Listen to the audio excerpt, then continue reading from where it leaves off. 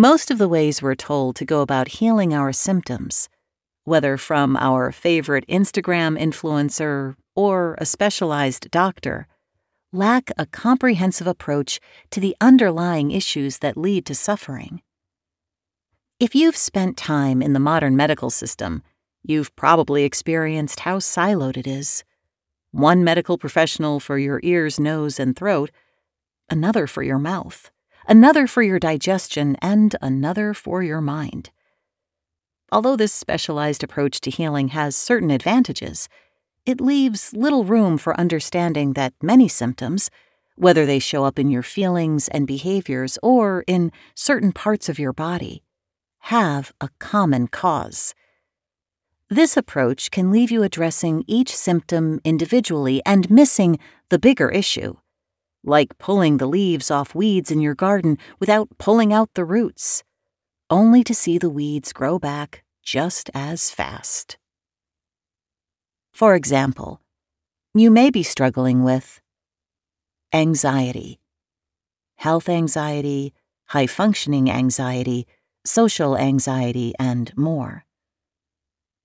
Autoimmune conditions, burnout, chronic fatigue syndrome and fibromyalgia, chronic pain, depersonalization, derealization, and dissociation, extreme sensitivities and sensory overload, functional neurological disorder, insomnia and sleep anxiety, irritable bowel syndrome, IBS, multiple unexplained food or chemical sensitivities, neck and shoulder tension, panic attacks, phobias, postural orthostatic tachycardia syndrome, POTS, post-viral syndromes such as long COVID, rosacea, eczema, hives, and other stress-related skin conditions, stress and anxiety-related gut issues, nausea, vomiting, constipation, stress-related hair loss, temporomandibular joint, TMJ, pain and jaw clenching, other chronic mind-body conditions.